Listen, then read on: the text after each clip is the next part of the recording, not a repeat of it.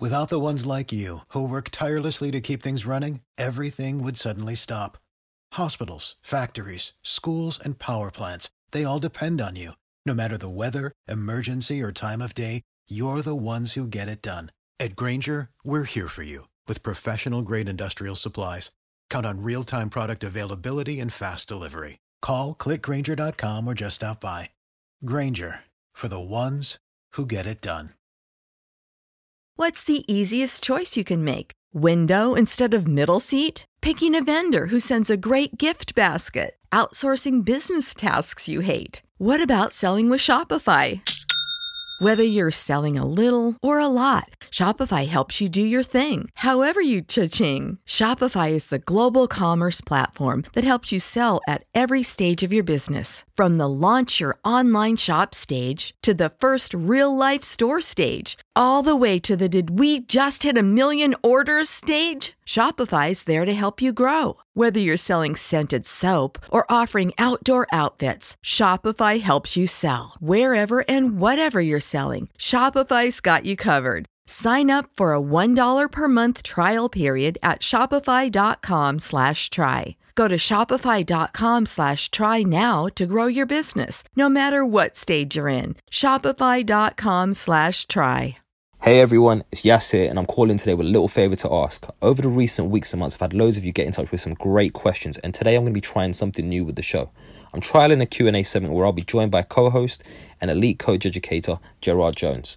Now, these are discussions which are going to be taking place every Sunday evening at 7:30 GMT, live on Twitter Space, if you wanted to get involved directly. Otherwise, I'll be releasing them here every Wednesday on the Coaches Network podcast. So for today's format, it's slightly different, and for around about 30 minutes, each discussion will be dedicated to a question that has been sent in, where myself and Gerard will be going into some real depth and sharing our views and opinions on the topic in order to leave you with some key takeaways to consider in your own environments. So the favour I'm asking for today, guys, is if you could let me know your thoughts on the new format, and you can do this by getting in touch on Twitter at TheCoachesNet. Once again, that is at TheCoachesNet. And of course, if you have a question, feel free to send that in too. Hope you enjoy the new format. The Coaches Network, bringing the game together.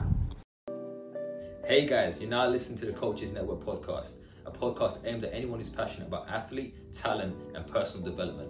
My name's Coach Yas, and I'm a UEFA A licensed football coach, coach developer, and content creator. I'll be sitting down with a range of guests to discuss their journeys, their life lessons, and how you can make an impact. Enjoy.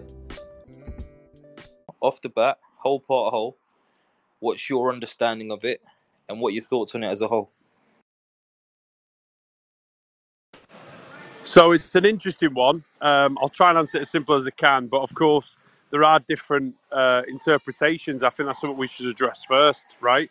There's different ways that you can do it. I mean, typically I've seen it when, and done this myself, where we've used whole part whole, but the part hasn't been predetermined.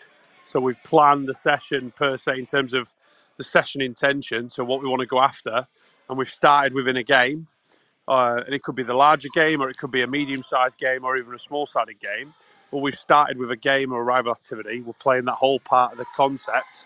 And then obviously, based on whatever our observations were within that, then we've decided, and in some cases co-designed with the players, off the cuff, if you like, live, what that part practice could look like based on the observations in the activity, and then finishing off, going back into the original part. The original at the end. That's, I think, useful, if you're trying to develop your ability to work on the fly.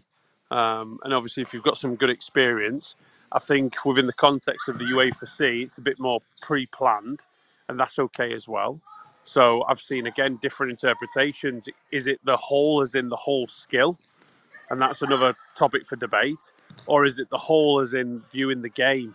So you're starting with a game, you're going into a part practice of that bigger focus. So if we're trying to really work on our players on playing forward against a press, or we're trying to work on our players finishing the attack, we've got a game where there's certain constraints and conditions that we're doing, and then the part practice could be a smaller activity where there's little 3v1s, 2v1s, 3v2s, directional wave practice, where the players are in a smaller version, heightened, in that bigger game, if you like, to then put them back into the game where you end in the 6v6 or the 7v7 or whatever your numbers are.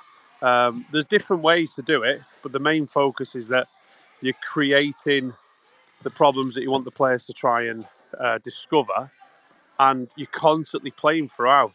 So it's a really useful methodology, and I would encourage it across the board regardless, because there's a lot of coaches that said when I was coming through, oh, it's great if you only have an hour. It's great if you have 90 minutes. It's great if you have 2 hours. It's a really useful method, because the longer you have, there could be multiple parts within the bigger picture.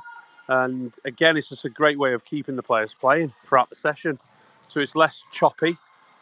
And for the players, they just think they've played games, right? So is it a more enjoyable experience? And if anyone's familiar with Amanda Vazek, Fun Maps, what makes playing soccer, what makes playing football fun?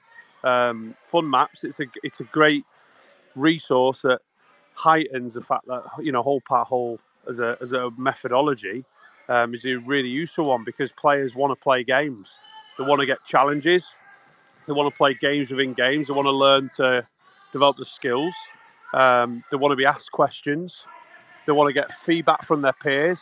Sometimes they find the peer-to-peer learning more valuable than if they get praise from a mate, but if they hear it from a teammate or even the opposition who says, hey, great work there, or whatever it may be, and they give them that feedback, that's more powerful.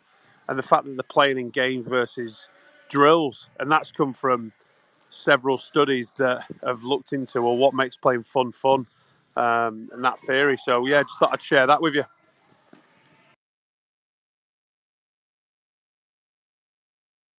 Yeah, no, there's a lot in there, and I think just even like you said, the different interpretations of what whole part whole is, and I think even just linking into what you said around, this is part of the series around the preparing for UEFA C license more specifically, but this is obviously a method and I guess an approach which could be used for coaches across any part of the game. And I think for me, the way I look at it is this: the whole is literally just going into a game, breaking up based on what you've identified as a need for the players within it, and then putting it back into the game to see whether the support that you've given them within the part element has had any impact, and to what extent.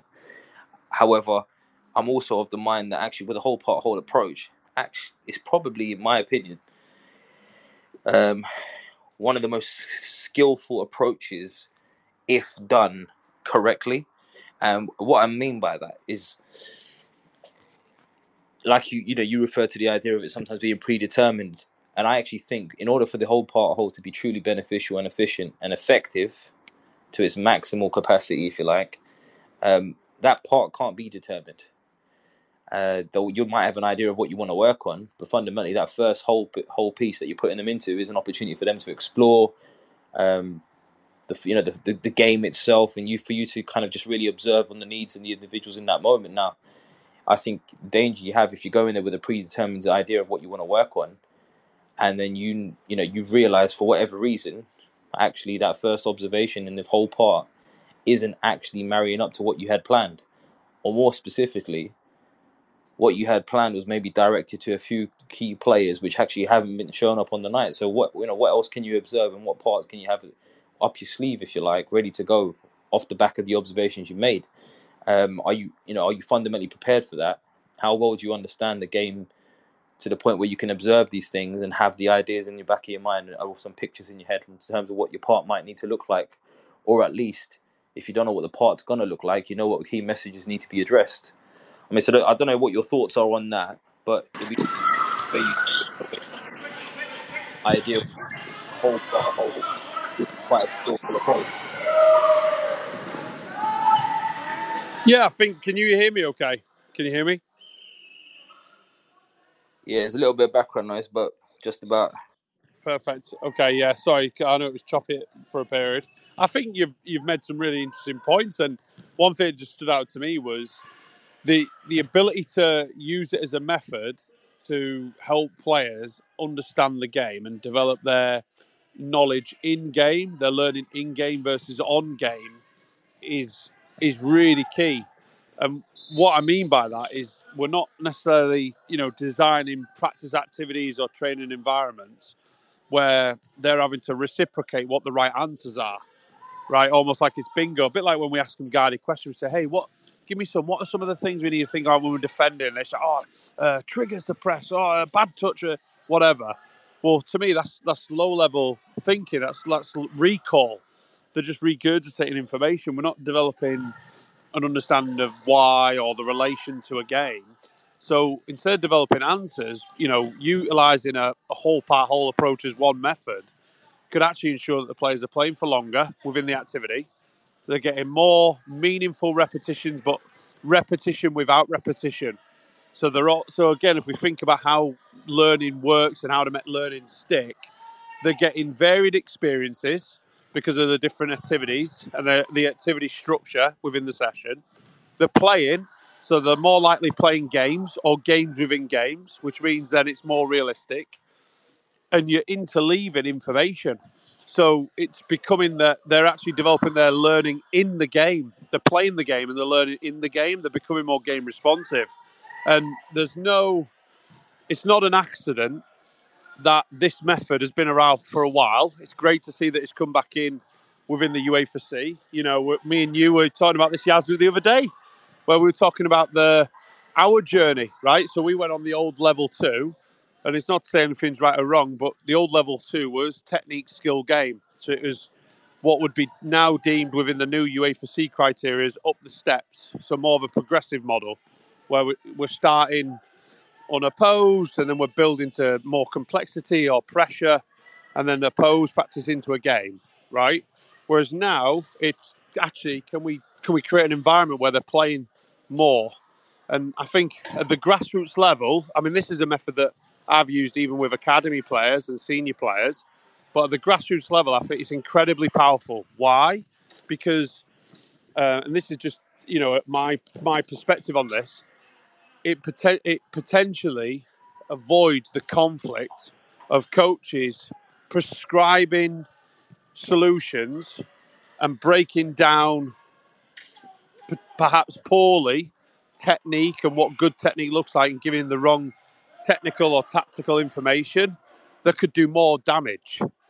And it's interesting. So in the US, we brought in 2018. I was part of that instructional team, the educated staff within US Soccer, of play, practice, play. And that was slightly different. And it's another alternative to whole part whole. So it's not reworded and reinventing the wheel. The play part wasn't play one wasn't necessarily the large game. It was actually smaller games. So it could be 2v2s, could be 3v3, could be 4v4s, it could be multiple little mini fields, and they're playing, but there's intentional free play, meaning that the coach doesn't stop the practice. You can ask questions, you can give feedback, but you do not stop the practice. Because you can't stop a real game. There's no timeouts in the real game. You can't just walk onto the field and freeze it. So it's let them play, and it challenges the coach to actually spend more time observing and listening. So to your point, Yaz, where you were saying, hey, if this is done correctly, this is actually really powerful. Yes, it is, because the whole job of a coach, which we're not always good at, is observing. So if we spend more time observing, and actually, we will probably see that the players can get by without us more than we think. They're playing and they're performing these actions and decisions, and they're doing okay without us. Prime example, I'm watching a game today, and parents and coach from the sideline have had a word, and instantly the players were doing almost better, I'd say, without the commentary from the side of what to do, and they were getting by just fine. That tells me they can play. They can play. Then our job is, how do we use skillful prompts to guide them, and how do we simplify it for them and scaffold the learning within the session, right? And that's where I think whole part whole or play practice play, because the last play phase in play practice play was the bigger game. So it allows them to connect the learning messages. And just one last thing from me is, when we're doing these things, I think we do have to have a consideration always for who's in front of us. So sorry for that. Who's the individual in front of us? But we should really be having a consideration for what does their game look like?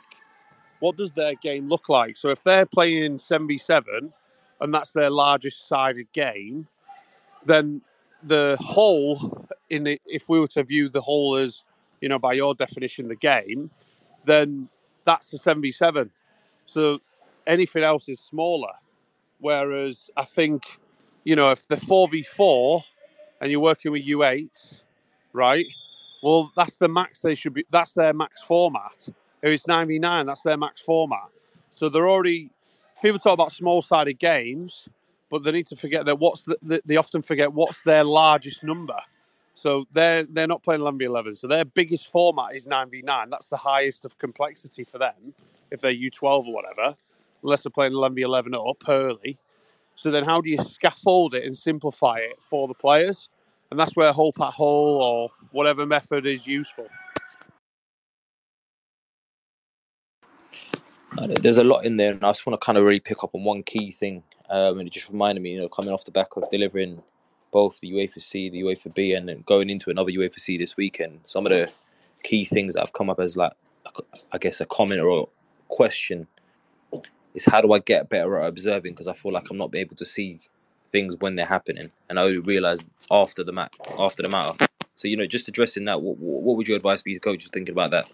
Yeah, just be really intentional beforehand. So we often talk about, like, how do you train your eye, right? Well, how can you be more purposeful in your observation? Instead of trying to see everything and see nothing, why not just suggest, right, today I'm only looking at and I'm going to measure. If we're struggling at playing forward, it breaks down. We don't do very well at that, and we're forcing the passes. I'm going to look at purely who are the primary players involved in that build-up of the attack, and how well do we break the line, and what leads to a successful pass beyond, like, how are we measuring it? Is it a pass that goes beyond a certain area, and is that success? And then start to just honing on that. Or if it's, if you're looking at the core moves as an example with the structure, you're just highlighting what maybe perhaps one core move, and that's what you're looking for, or that one principle, versus trying to see everything. Because I think in the game, it's very easy to go, but the ball's over there now, and we need to get better at corners. And by the way, the ball's over there, so now we need to get better at crossing and finishing. Oh, we're not very good at that. So when the ball loses it, well, the danger now is you're trying to see everything, you're trying to correct everything, and that would be. And Tony used that phrase on a previous space, didn't you, Tony? You said skillful neglect, right? Where he was referring to, being purposeful in, I can delay that for another day. And I think that's where we need to have that mindset for observation. Just try to focus on what is it you want to see, and just focus on that one thing, and you'll see more detail, if anything. And try to notice, how do the players interpret the problem? So even at the simplest level, at the grassroots level where this license sits, if it's that dribbling action, or if it's that first touch, well, what makes a good first touch? What makes a good dribble? What do you start to notice as they're making these actions? What are the players doing? And then you can start to learn through their interactions. It's an interesting one, isn't it? Because the thing is, their interactions with the game are going to be so subjective based on their perceptions of what they're seeing. And I think it's really important, and I've been using this phrase a lot recently, right? That we're observing the game through their experiences, not our own eyes, because we need to understand what that perception looks like for them. And especially when we're now breaking it down and isolating what the part might look like within this whole process. Well, is that a problem for them, or is that just a problem we're considering? And then I think for those that are preparing for the UFC license, anyone who's even above that at this point in time beyond their journey, is how much time is being spent looking at what's happening exactly around or on the ball itself, and how much of an influence it has around that, and what actually is going on around that has a direct influence of what could happen on it. And I could just think of an example of where quite simply a player is on the ball, they're perceived to have been spending too much time on the ball, then have lost possession of the ball. But actually, the coach is looking at the player on the ball saying, well, you've taken too long, you're taking too many touches, and not actually taking the eyes away from the player on the ball to recognise that actually no one else has created an option for that player to do anything else other than hold on to the ball. Does that make sense? Yeah, it does. It does. And I like the first bit of what you're saying, where are we seeing it through our eyes or their experiences? And again, this just reiterates the importance of why we're creating these environments in the first place, or this practice structure. It's to help meet the needs of the individual and tap into what do they see. We've got to recognise what experiences have they had. And I think that goes into the sort of philosophy, if you like, of coaching, because we often can struggle to, we try and fix everything, and we're very judgy, we're very critical of players and their performances. But actually, you just hit the nail on the head in terms of their experiences. What if that's the first time they've seen that scenario? They've never seen it before. They've never practiced it. How often have we ever worked on that in practice? Probably never. I give one example, like a drop. It sounds a bit random, but a drop ball. And the players never knew what to do because it was the first time they'd ever experienced a drop ball. Didn't know what to do. We end up conceding a goal in it. You can give feedback, but ultimately it's like, well, what experiences have they had? What's their training age? What's their playing age? So, and also sometimes a lot of these mistakes, are they mistakes or are they a mistake? Meaning that they know, and it was just poor at that time. But it's how you're joining it up with this methodology. Because I think going back to the observation, how are we viewing that action? And if we're only looking through a certain lens of error correction, meaning we're fixing mistakes, which is part of the coaching job for sure. We're trying to reduce mistakes. We're trying to improve performance. We're trying to reduce the performance gap. We're always trying to improve things. But actually, can we look through other lenses, perhaps? I do want to pick up on something that's just been put in the chat, Yaz, before you jump in. So Tony's just put something really cool, I think. And Natasha just put, sometimes it's hard to keep the focus on one thing and unfold it when observing. You might get carried away and overcoach, which leads to joysticking instead of helping them find a solution on a specific hurdle. You're absolutely right. I mean, that's a potential danger as well. There's always a trade-off to everything we do. But I would suggest that we're obviously, to the point, we're not here to joystick. It's if we're observing out of possession as an example, and we're observing, okay, what are their actions when we lose the ball? I'm mainly focusing on when we lose the ball, what's our reaction to go stop the opposition from playing forward and try and win it back? Well, that's what I'm going to look at. Now, I think that's okay to then say, all right, what are my key messages here? What does good look like? What does great look like? What does not so good look like? Because what we should be doing then is going, okay, how can I limit my interventions? It might only be 2 or 3. So you've got 2 or 3 messages max to provide feedback, and that way you're not overcoaching. I don't know if there's anything else you would ask differently or the same, or how you'd respond to that question, Jazz, before we go to Tony. Yeah, I mean, I'm just thinking about it, and I think the only way you can, you're like you said, there's trade-offs of everything, right? And I guess the question that came out from me just as you were speaking there, and just off the back of the comment, is how do you approach coaching the initial hole to the back end hole? Is there a fundamental difference for you? Do you just literally leave the first hole just as an observation piece, and then begin to coach it in the part, and then you go back to just doing observations? I mean, what's your ideas and your thoughts around how it should be coached, if at all, in any way, shape, or form? Repeat that again for me. Just broke up. Repeat that last bit. Yeah, just wondering that, your thoughts on how you think that maybe the session should be coached if it is a whole part hole. Are you of the mind that maybe the both whole parts should be just observational pieces? Should they be coached? Well, I think you're observing throughout, aren't you? But what I do believe is that in the whole, we should be allowing more intentional feedback. Intentional free play. So we should try to avoid to stop it unless there's an absolute need to get a message across that's going to benefit the whole group. Or even if there is one for an individual. Normally individual, I'd say if you can, try and do it individually. But I would say this is something that we did really well with your soccer. And even to Tony's point, Tony's put a great point in the chat. And this is something that we address on the courses with your soccer. They do a brilliant job of it. Coaches want to manage the whole game, right? Because of control.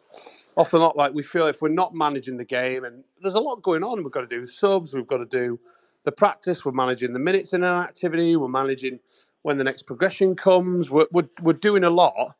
But actually, a lot of it, if we plan well, a lot of it take care of itself. And I'll give one really simple thing that changed it for me and will change it for other coaches. Because again, this is at the grassroots level, and we do this over here, and everyone's human. So I don't believe that grassroots coaches in the US or, I've worked in Norway and other places are necessarily better or worse than coaches in the UK. I would say that actually these guys, when you're in that situation, having the ability to allow players to make decisions by designing an activity that doesn't require the coach to make every decision, that's a game changer. So if you're always having to feed the ball in, or you're always commentating on next action, or now, Yaz, how's your teams go? Blues, you should be playing now, or Reds now. Well, the problem then is that it's not a self-regulating activity. So if we want to develop self-regulating players, we want to develop self-learners, we need to design activities that allow for self-regulation. That then removes some of the issue of the coach feeling like they have to manage and control everything, like the feed of the ball or the when this, that. Explain an activity, explain the rules, step back, and let's see if they can do it. And more often than not, they actually can. And that's one of the biggest takeaways I saw from teaching the new UEFA, but also the play, practice, play and the stuff over here in the US, is that coaches, it's like a big light bulb moment because it goes against everything they believe in or that they felt has existed. It literally like messes up with the head because they're like, this shouldn't be working now. I'm against this, but I'm stood here and the kids are getting on just fine and they're running the activity. And it's almost like making them feel, am I needed? And yes, you are, but not to the degree that you think you are. And that would be my way of, answering all that stuff. Awesome. Gerard, obviously just, conscious as part of the CPD series that we're running. So maybe just giving a bit of insight to coaches in the call now and those maybe listening back to it later, how they can access those CPD hours. Yeah, so we're going to share a link, which we've used before, for anyone who's interested in gaining those FA CPD points. It'll be a self-reflection form via a Google Doc. You'll input your name. Make sure you input the right fan number if you're with the FA, because that's important, and your email. And once you've done that, you just complete a reflection. It normally takes about 2 to 3 minutes to complete the form. And it's normally the hot stuff it's not necessarily a deep reflection unless you spent ages on it to submit. It's more, what's the big things that have stood out to you? And we use a triangle, circle, square method of reflection. And you can use this with your players. You could draw this on a whiteboard with your players as well. This is another little useful tip. And you could almost use that in between the transitions. If you're talking about whole part whole, could that be a structure? And you use that in the transitions between each activity. So triangle is what are the up to three key takeaways for you that you've took away. Circle, what's still swirling around, you're not sure, you've got questions on. Square is what's made sense. It's squared off for you. And you can write all three, or you can just pick one of those shapes and again fill that in and you're good to go. And then Yaz, do you want to confirm the deadline for all that to get submitted by? Yeah, so it's a quick turnaround on this one. The deadline is actually tonight at midnight. But within that, it's also worth mentioning that we've run 4 different conversations on these spaces for the past 4 weeks. So you can actually go back if you've got the time to listen to those ones. You can fill in self-reflection forms for those ones. You can get yourself up to 4 hours CPD if that's done by midnight. And then once those hours get processed, please bear with us. It takes about 3 to 4 weeks should reflect on your fans. And if there's any issues after that point, you can come back to us and I can follow up. But without the ones like you, who work tirelessly to keep things running, everything would suddenly stop. Hospitals, factories, schools, and power plants, they all depend on you. No matter the weather, emergency, or time of day, you're the ones who get it done. At Grainger, we're here for you with professional-grade industrial supplies. Count on real-time product availability and fast delivery. Call, clickgrainger.com, or just stop by. Grainger, for the ones who get it done.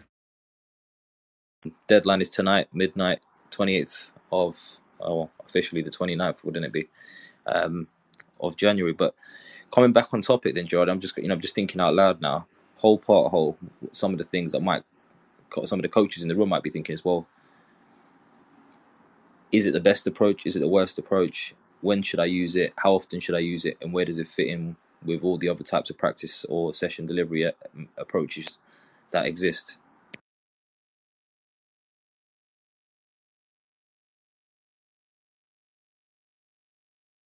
Yeah, so I don't think it's interesting, isn't it? It's a approach. I definitely like it. And the more I think about it, a lot of the sessions I used to do before, even in the academy game, and then certainly coming over here, and even stuff I did in Morocco, and that was working with elite youth internationals. And probably it was a lot of like whole part, whole play, practice, play. They'd have arrival activities as they came in. There'd be part activity that you're working on that's linked to obviously the overall objective, the overall goal of the session objective or the intention, whatever you want to call it. And then we'd finish with a bigger version of that as well. So I think personally, I think it's one of the more effective methods because it ensures that they're playing. So if we talk about ball rolling time and we talk about active learning time, it's probably going to help coaches to ensure that the kids aren't stood around waiting for instruction, waiting for a go. It's ensuring that they're getting more play, right? Which is only a benefit. And it comes back to, where does the course sit? I think it's a method that can be used across any domain. And it's very useful. And I've probably got a bias towards it. And it's not to say others are bad because everything has its place. But for the grassroots game, I think this is essential because we've only got these kids and I'll say it like this, we've only got these kids for a limited amount of time. Limited. If you took a session and let's say, you're practicing 2 times a week, right? Max, or maybe 3, whatever. 2 times a week, and your session's 60 minutes or 90 minutes if you're lucky. I'm not even going to get into the old area size and how much field you've got available and things like that, because that's another debate, another, constraint. But if you've got those 90 minutes or the 60 minutes, how good are you at breaking that down? So even some of the best coaches that I've seen that are very good with the time management, very good with, session interventions, and you'll have seen this, Yaz, they've probably took X amount of minutes to talk. They've wasted minutes at the beginning. They've wasted minutes on drinks, if they even do them well enough and frequent enough, which we never do.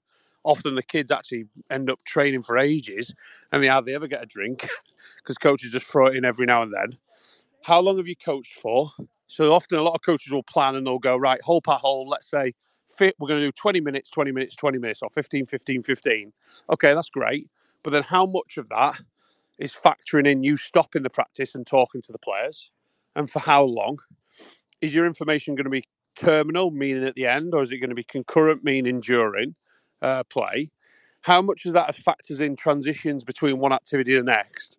And what tends to happen, I've done the data, I've analysed loads of sessions, and more often than not, the play is significantly less.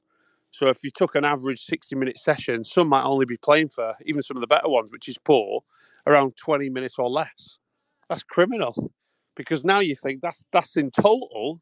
Then if you were to break that down per player, if my child is out there, my child's got 5 minutes of that in total, 7, 8 minutes max. And of that, how much was really meaningful repetition?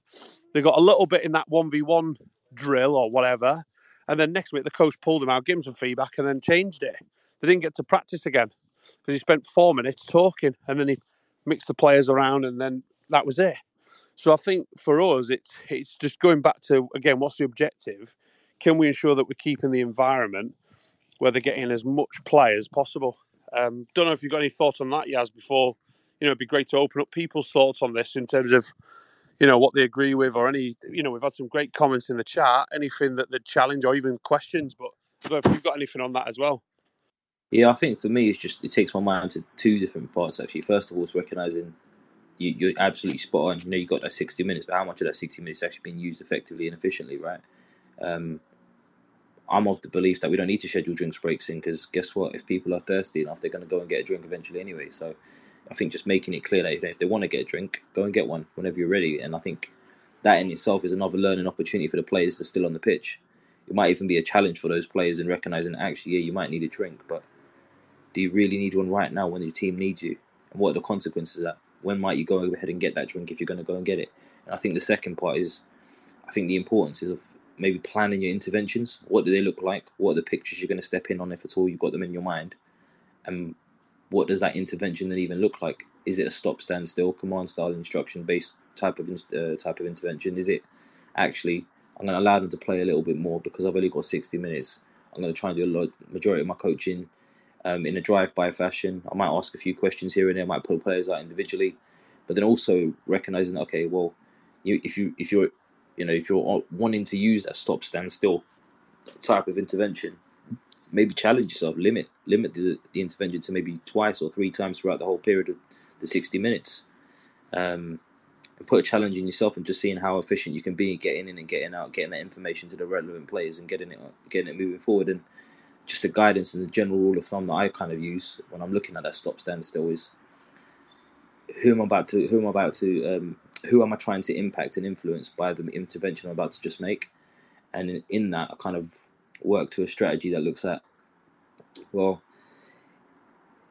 if I've got, let's just say, 10 players for argument's sake, if the information I'm about to give is relevant for maybe 6 or more, I'm probably stopping it because it's the majority of the group. If it's half the group, I'll identify, right, does everyone need this information right now? If it's less than half, I might start looking at pulling individuals out one at a time. However, I'm also looking at the idea of information and whether it's relevant or useful. Now, useful being everyone can benefit from it in some way, shape or form, but relevant meaning this person needs it right now. So then I start to use that as an observational framework myself to identify whether I'm going to step in and step out. Because, I might go in there with a bit of information that might actually be beneficial for everyone, but actually, does everyone need it at this moment in time? Is there a dire need for that person to be addressed on this particular point I'm about to make? And if it is, then, no problem, I'll stop it for everyone. But if it's just one or two players that are going to really benefit from this information, because it's actually right now it's a hindrance to what they're doing, or they're not getting enough success, or whatever that might be, then I might look to stop just those two or that one. But equally, and I think going back to your earlier point around looking at it through the eye of correction, if you like, how often do we actually stop the session to highlight good practice and emphasize for the rest of the players actually what we've just seen that was perfect and brilliant, or whatever that might be, and that's exactly what we want more of. But I think really importantly within that is recognizing that as a coach, if you're about to step in, making sure you know exactly what you're going to say before you do stop it. Because if you stop it too many times, or the information is not relevant or useful for the players, or you take too long to get your information out, I think you're in danger of losing some credibility and engagement from the players as a whole. I'm conscious you've got your hand up. Go for it, man. No, I'm actually so glad you brought that back from probably 5 or so minutes ago, because you said it perfectly about we can praise effort as well, praise the actions, and that could be it as well. So I love that, because again, it just shows that what does good look like, or what does great look like. My only thing was I was just thinking out loud on the drinks discussion. So again, linking back to Fun Maps, FUN, Fun Maps, if anyone wants to read it, Amanda Vizek. And what's interesting with that study, if you're not familiar with it, is she interviewed kids as young as my little boys, right up to high school kids, like teenagers, 18-year-olds, 5 right up. And what she found was that she asked him, with no influence, she said, "Hey, what makes fun, playing football fun? Why?" And then, long story short, the kids wrote down all these things, and they were talking to each other, and they're like, "Yeah, that's really fun, but I don't think that's as fun as that." And they end up creating with 82 determinants. And on that, she said to him, "Hey, how would you classify them?" And then basically they came up with dimensions, and they got these 11 dimensions of, ranked of importance. So, hey, mate. So I thought that was fascinating, because one of those within the fun maps is drinks, water breaks. Apparently, water breaks are fun. Who knew it, Yaz? So I think with that one, I'm with you in that. Let the players decide in terms of, I always say to them, hey, if you know you're thirsty, go and have a drink. You're managing your own bodies, because you know your body's better than me, right? And then that way, if anything, it creates natural overloads and underloads within the activity that you're running. But when you do have scheduled breaks, do allow that time for players to have that time. because they've said that it's fun. For whatever reason, whether it's their time to decompress, whether it's their time to have a little joke, whether it's their time to whatever, they do love it. So I just thought I'd add that in there, Yaz. And then I'd love to, again, there's a lot of rich experience in the room. Tony, if there's thoughts from you, Natasha, Tor, would be interested to know what's going on in your world in Norway.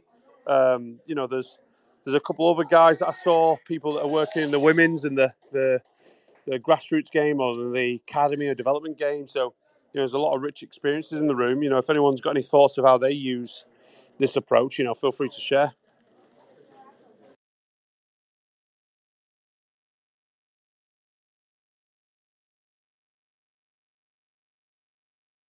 Just while we're waiting for people to come in, just want to clarify on Tony's point. Tony, I think you're spot on. It's very rarely going to be for one person, which is why I'm going after the idea of looking at it as relevant versus useful information, because everyone might benefit from some of the information that's given to that one individual, but actually, until it's a fundamental issue for them, I'm saying we should hold out, and maybe not address it for the whole group. But saying that, if you're working on a topic or you're working in a session where that player is pivotal to the session running smoothly, you might need to stop it on that technical issue.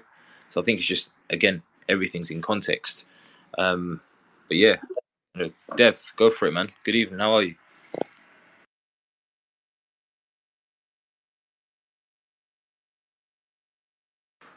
You're on mute. Oh, yeah. So, hope you guys can hear me.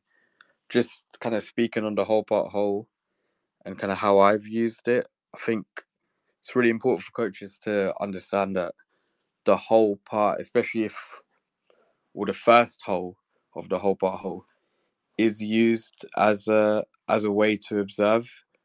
I think kind of seasons ago where I first tried implementing it, I felt like I fell into the trap of doing the whole for the sake of it. Whereas I think it's almost like a challenge or coaches should take it as a challenge of how much information and how many observations can I make, and then bringing those observations into the part to inform how you coach and inform the type of interventions.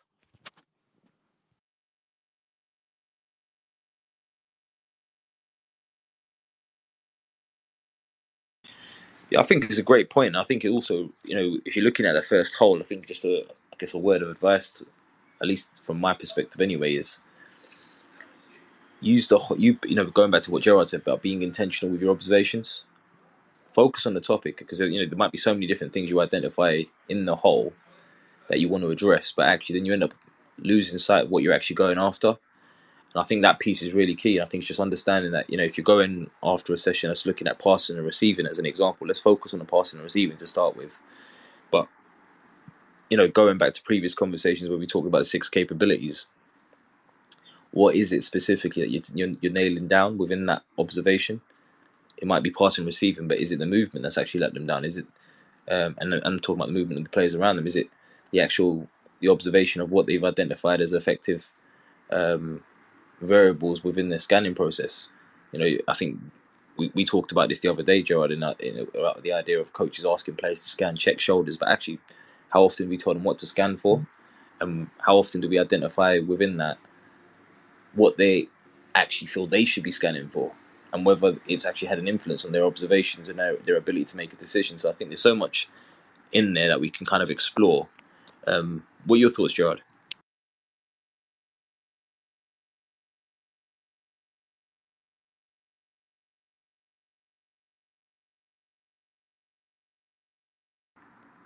You're still on mute, mate.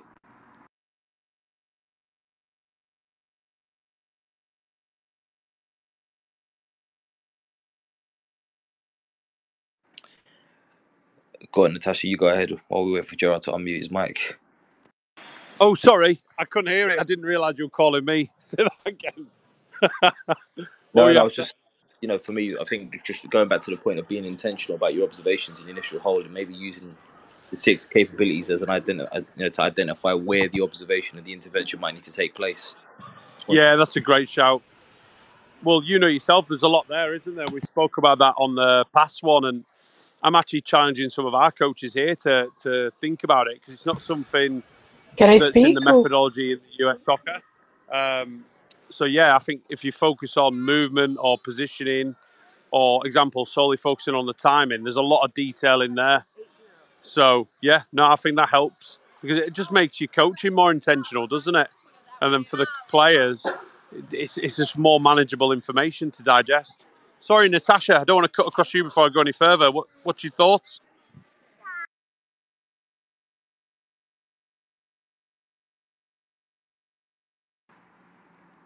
Gonna have to unmute yourself, Natasha. Oh, okay.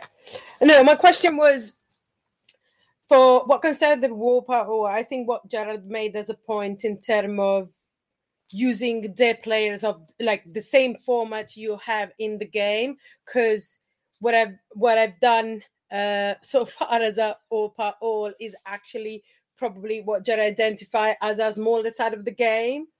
Because sometimes you don't have enough player to represent the game as you play in training. So I'm not sure at that point if actually the OPA hole will make sense then, or if it's a method that is applicable or at that point if you don't have, I don't know, we play 9v9, so if I don't have 18 players at training, probably the OPA hole is not a methodology that I should use. That's a great question. I can actually add to that and just add some clarity on it. And of course, if your roster size, I mean, even at 9-a-side, you wouldn't necessarily have 18. You'd probably have 12 or 13 or whatever. What you could do is you can adapt it. Now, doesn't mean everything has to be fixed. So even what I'm saying and I'm glad you've asked that question because it's really important for clarity. So if you've got an opportunity where you've got 14 players and you can do a game or even scrimmage against another team, that could be part of the whole. You can be as creative as you want. You know, the under-12s over there are practicing at the same time. And does that give an opportunity where that's how we used to do it at Rochdale, the academy? My 12s would play against whoever, the 13s or whatever, because we were playing Burnley. Burnley always went 11-a-side early for some reason. So that was their preference, whereas we didn't. So then we would play our older team in-house and do an internal game, and that would be 11v11. So it wouldn't mean that I've got 22 players on my pitch, if that makes sense. I think to your point, you've got an excellent opportunity, and Whole Part Hole is relevant to you. So I don't know how many players you've got on your roster, but let's say you've got 13 or 14.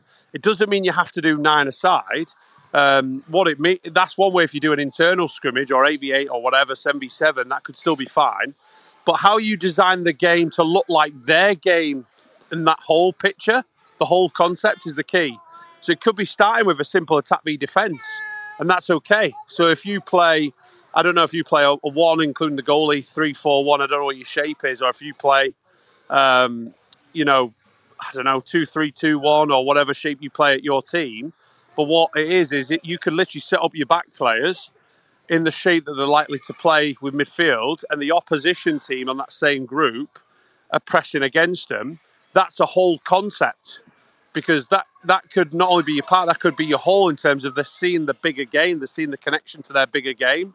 So it looks like the format and the situations that they like to occur in a game.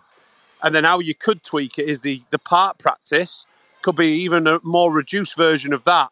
So if you're recognising that actually our ability to create movement needs to be better, that's where you could break that down into smaller 2v2s or whatever, where you're emphasising the movements off the ball to then put them back into that original practice or something different. And it or whatever. Now, with every practice, there's no restrictions. I don't think you're ever restricted in you can only do this or you can only do that in this activity. Actually, it's how do you interpret it best for your players. But the main thing is what's the whole message that you want to get out of it? What's part of that message that we can work for the players? And then how do we connect that back into the bigger message? Does that clarify that, Natasha? Is that helpful?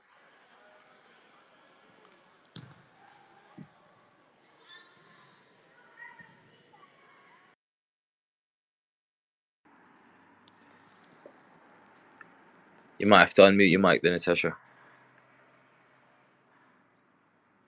I'm sorry, but I haven't heard anything that has been said so far, so I'm not sure what I can say. Sorry about that. No worries. Dev, you had your hand up. Do you want to go? Yeah, sure. Just kind of a thought I had when Gerald was answering Natasha's question is also I think even when we don't have enough players, so I currently coach, or I'm working with a team that play 11-a-side. We don't have anywhere near 22 players show up for a session, but when using the whole part whole, even if it is a 5v5 or a 6v6, I think it's really important to just embed the principles and then actually kind of have that conversation with the players about actually when you get the ball in this position, or what are your penetrative options as an example, and then kind of helping them use that information to when they go on and play the 11v11 or a larger format. Yeah, I think you're spot on, and I think that's the key thing to remember here is that regardless of what format they're playing, and if you've got enough players to get that part of that whole piece in based on their actual format, every format of the game is asking the players to do the same thing. It's all asking them to score in the opposition's goal and stop the opposition from doing it to them. And I think that's the key thing, right? It's just recognizing that the principles stay consistent regardless of what format of the game you're playing in. But the key thing is how much of those principles can we get out across it? And then if we look at it as concepts or within the game, I think 3v3, maybe 4v4 is probably a really good format, even just to start with, because you can still get your height, width, and your depth as part of your principles. So you're really working on the element of getting them to understand how to create space effectively, regardless of whether it's a 4v4, 5v5, 6v6, or whatever other format they actually play in. The messages are consistent, and I think that's the key piece. And when you're then talking about it, I mean, the FA have now got these core moves, right? There's 2 or 3 player core moves, and fundamentally those 2 or 3 player core moves can come out across every format of the game as well. And I think it's just the principles and recognizing that those core moves are just a portion of what's taking place in the larger picture. So I think some great points there. Gerald, I'm conscious of time. Brilliant points. Well, great points there. And again, it reinforces the message around principles and just, does it look like their game? Does it look like their game and what they're likely to do? And I mean, within play, practice, play, what we do over here, again, those initial games might be little 3v3s, 4v4s, but we'll tend to put them in situations where it relates to how they would play if they were playing 7v7 or 9v9. So that there are certain things where it's probably hard to explain it over audio. It'd probably be better off to share an image. You can do it generic and it's just a mini pitch. But if you've got access to, you could actually make it more specific. So you're putting players in certain positions or roles that they're likely to play. Again, everything should be more principle based. But yeah, I mean, I think with all this, it's just going back to the principles, the core moves, developing key qualities of a player, or in the FA's language, US soccer key qualities, FA language is capabilities. It's creating an environment where players can make decisions and solve problems. That's it. One ball, we tap one end, we defend the other. How do we link it to their game? 100%. I'm not sure if anyone else has any questions or any comments they want to make at this point. But Gerald, just worth reminding them again how they can access CPD and sharing the link to do so. Yeah, so great interactions and I love it. And I think I'll share the link now so that way people can complete that form, complete the self-reflection, and then you'll be eligible for up to an hour of the spaces for tonight. And of course, while you've got time, make sure you listen in and tune into some of the old past episodes. There's a great one. I think one of my favourite ones was the one where we talked about the core moves. And fortunately, I know Paul's on the call today, and he was on that one, and he gave some really cool insights from his perspective around flow and that type of thing. So I think listening to the other opportunities are great. And don't forget, if you want to access the webinar, no matter what license level you're at in your journey, whether you're on the B, whether you're about to start the B license, whether you're on the C, you've got your C, or you're looking to get onto the C or whatever, it's still an excellent course to keep reiterating key messages and offer some new insights. So I would say if anyone's interested in signing up for the webinar, reach out to us and we can definitely get you signed up where it's on demand. Now, then that opportunity is still available now where you could be eligible up to CPD. If you sign up past the date, what Yaz mentioned before, but you still want to watch the webinar, it won't be CPD accredited at that point, if that's what you're looking for. But again, it's a great opportunity just to gain some extra learning and insight. 100%. And guys, just a reminder that that link will be shared shortly on the back end of this chat. And you can access that link to, well, you can use that same link to access CPD for all the sessions. All you got to do is just make a note of which session you're referring to. Please note that the deadline is tonight at midnight. Those that have registered and complete the submission form for the reflections on that, your details will be passed over tomorrow, and then they will be processed. It takes about 3 to 4 weeks to process for your CPD to be reflected onto your account. Sorry. 3 to 4 weeks for that to be reflected on your account. If you don't see anything on there by the end of February, please do get in touch, let us know. And yeah, just make sure you're following us, guys. We've got a range of different series coming up over the next few months, a few more webinars coming up. So anyone that wants to kind of engage in that, whether it's just on an element of just developing yourself, getting some CPD hours, if you're part of the English FA Association's fan number of database, then obviously you can do that.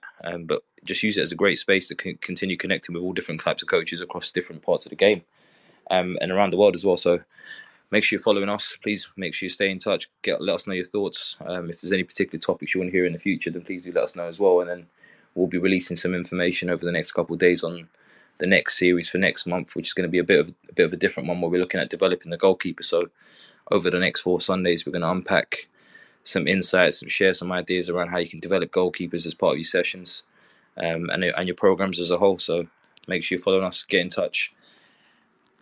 And until next time, guys, take care. Have a great evening. Well, there you have it, guys. Another episode of the Coaches Network podcast, where our aim is to bring the world of athlete, talent, and personal development together to just one platform. And you can help us with that mission right now by sharing this episode or any of your favorite episodes with everyone that you can think of. You can tag us in those mentions as well on Instagram at the Coaches Network or on Twitter at the Coaches Net. We look forward to hearing from you. Let us know what you thought about today's episode. And until next time, guys, take care. You know how to book flights and hotels. All you're missing is a tool to plan the travel experiences you'll have once you arrive. That's why you need Viator. Book guided tours, excursions, and more in one place. There are over 300,000 travel experiences to choose from, so you can find something for everyone. And Viator offers free cancellation and 24/7 customer support for worry-free travel. Download the Viator app now and use code Viator10 for 10% off your first booking in the app. Find travel experiences for you. Do more with Viator. When you need mealtime inspiration, it's worth shopping Kroger, where you'll find over 30,000 mouth-watering choices that excite your inner foodie. And no matter what tasty choice you make, you'll enjoy our everyday low prices, plus extra ways to save, like digital coupons worth over $600 each week. You can also save up to $1 off per gallon at the pump with fuel points. More savings and more inspiring flavors make shopping Kroger worth it every time. Kroger, fresh for everyone. Fuel restrictions apply.